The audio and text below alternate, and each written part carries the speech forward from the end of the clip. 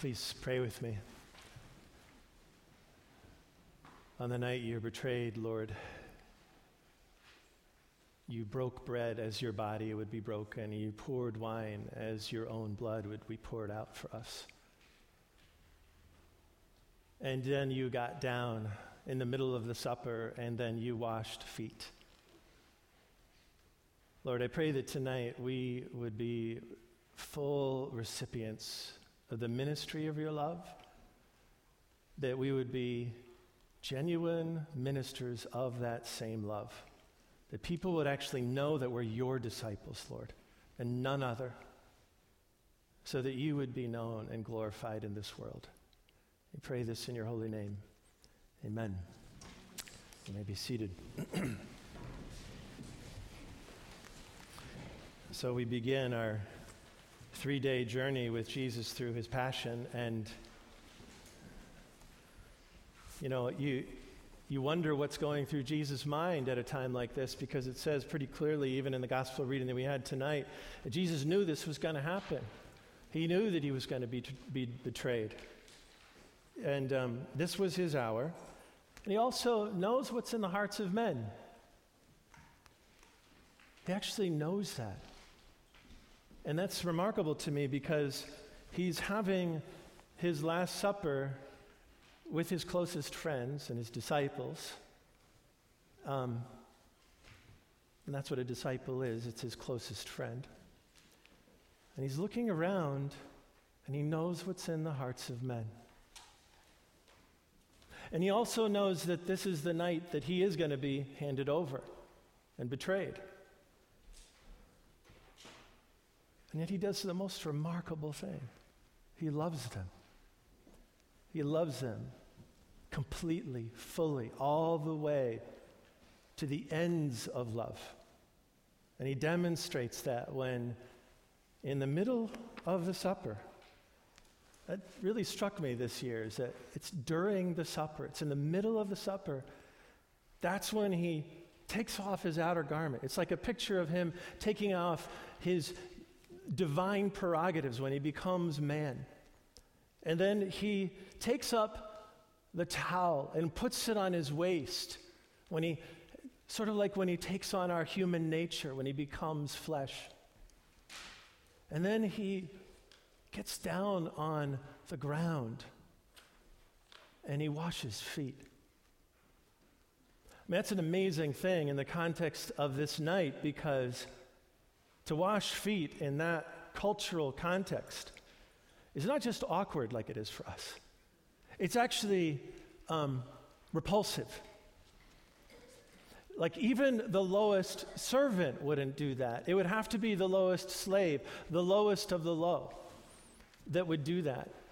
And never would it be in the middle of a supper, by the way. It had to be at the beginning of the supper. And it certainly would not be the one who's presiding at the feast. So he's doing something that's just remarkable here.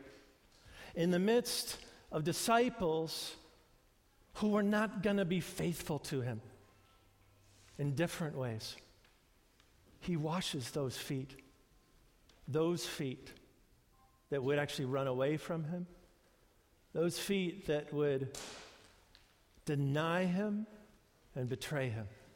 He washes those feet. Those are the feet he washes. And then he calls us to a similar ministry. It's just remarkable. I just want to spend a few minutes together meditating on this incredible expression of Jesus' love. It's really sort of an object lesson, an advanced word on what he's actually going to be doing with his own body and his blood in the next few days, or in the next really 12 and 24 hours. I want to look at it sort of in 3 sections. That first of all, it's about letting him be the Lord of love. I think one of the tensions that's going on for the disciples is, are they really going to let him be the Lord of love in their lives? And then the second thing is to actually become that beloved disciple. I mean, Jesus is saying, like, if you're not going to let me be Lord of love, you have no share in me. But if you will let me be Lord of love in your heart, then you are going to be part of my work. You're going to belong to me. You're going to be one of my own, and you will endure. And then you will be beloved, and then from there you can share. So that's the first two movements, is that he's Lord of love and that we are beloved. But then he calls us also to be loving. We share in him, and then we share from him. He does something for us, and that in that wonderful gift, we do something for one another, that people would actually know that we're his disciples. That's the sign. That is the sign. If you want to be known as a disciple of Jesus, then you have to be loved and you have to be loving. It's as simple as that. You have to know that God is love and that he is love incarnate, and he expresses that in this incredible sacrificial journey that starts with this supper, and then right in the middle of it, he does this washing of feet. So let's take a look at the different types of challenges to whether or not the Lord is actually going to be your Lord of love. I think we have some other potential lords in our life. I guess the question would be, are we going to be love-led, or are we going to be fear-led? Are we going to be bitterness-led? Are we going to be pain-led? Are we going to be shame-led? Or are we going to be love-led? There's a lot of different things that are moving in our hearts that would keep us from receiving Jesus' love. And he really wants so badly to deal with all that stuff in our hearts that he knows. Well, the first person that is really, in a way, it's the most shocking aspect of what he's doing here is that person who I would say is kind of bitterness-led and kind of anger-led, which is Judas. He actually washes Judas's feet. One of the things that hit me this year is that Judas's father is named. His father is Simon. I mean, Judas is a man who had a father, and he's the son of a father. And he's loved, and he was raised in love by somebody who loved him. And yet he is the one who ends up betraying the Lord. I mean, I hope that that stops you in your sandals tonight. Because every one of us has that capacity to betray the Lord. Every one of us. That's really convicting to me. I think the way that John describes Judas is, what he's going to do is he's going to hand over Jesus to be judged. He's going to betray him to the authorities who are going to judge him and put him to death. I think there's something about Judas that has been going amiss for a while. You kind of get the sense that he's starting to enter into a kind of judgment and a circumspection and a withdrawal from Jesus, and he's standing there. And for instance, when the woman who's been forgiven much and pours out, tears, and in another story, there's the anointing of the oil of his feet to prepare him for burial. Judas is like, that should have been used for the poor.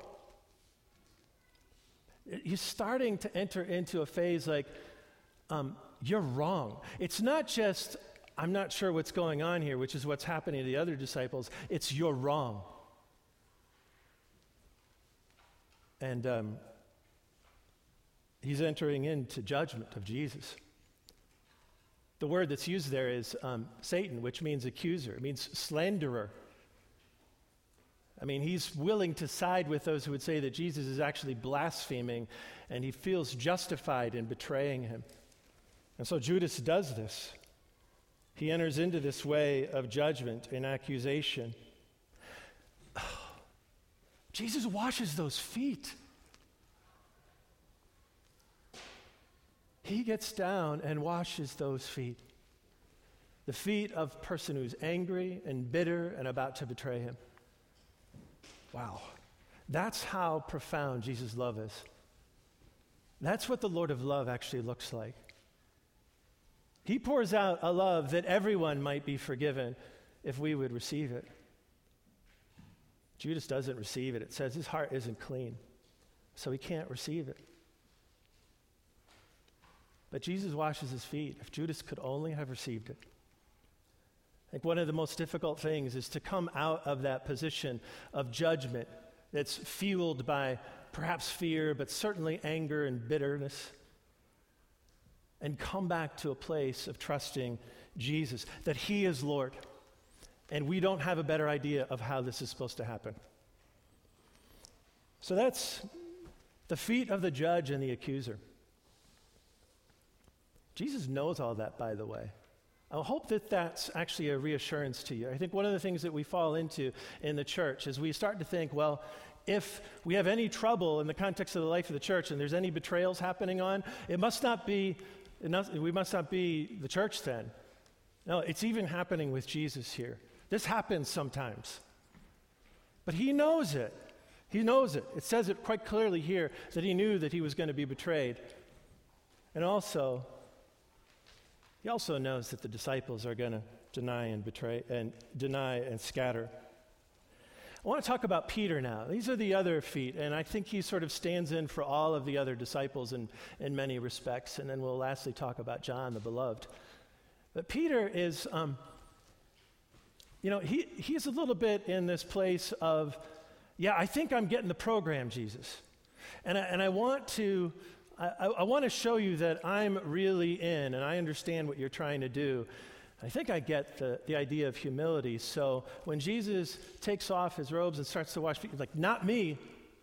And he's kind of proud about his humility.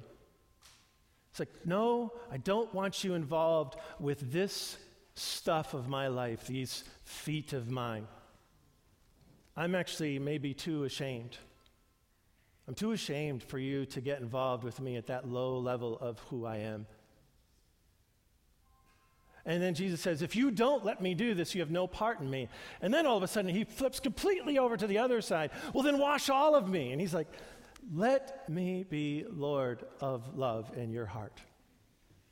Peter's always trying to manage it. It's like, okay, now I think I've got it. Now I think I've got it. And Jesus is saying, look, just let me be Lord of your love. And how I want to do this is I want to serve you. I want to wash your feet. I want to deal with the things that are amiss in your heart. So he does actually let Jesus do that. I want to say that these are the feet that, because they're still managing their own salvation program, they're really in jeopardy. When you're doing the management, the self-management of your own salvation, Jesus, I've got it. This is how I'm going to be okay, so just do it this way. That you're in danger of scattering and denying Jesus in the moment of testing.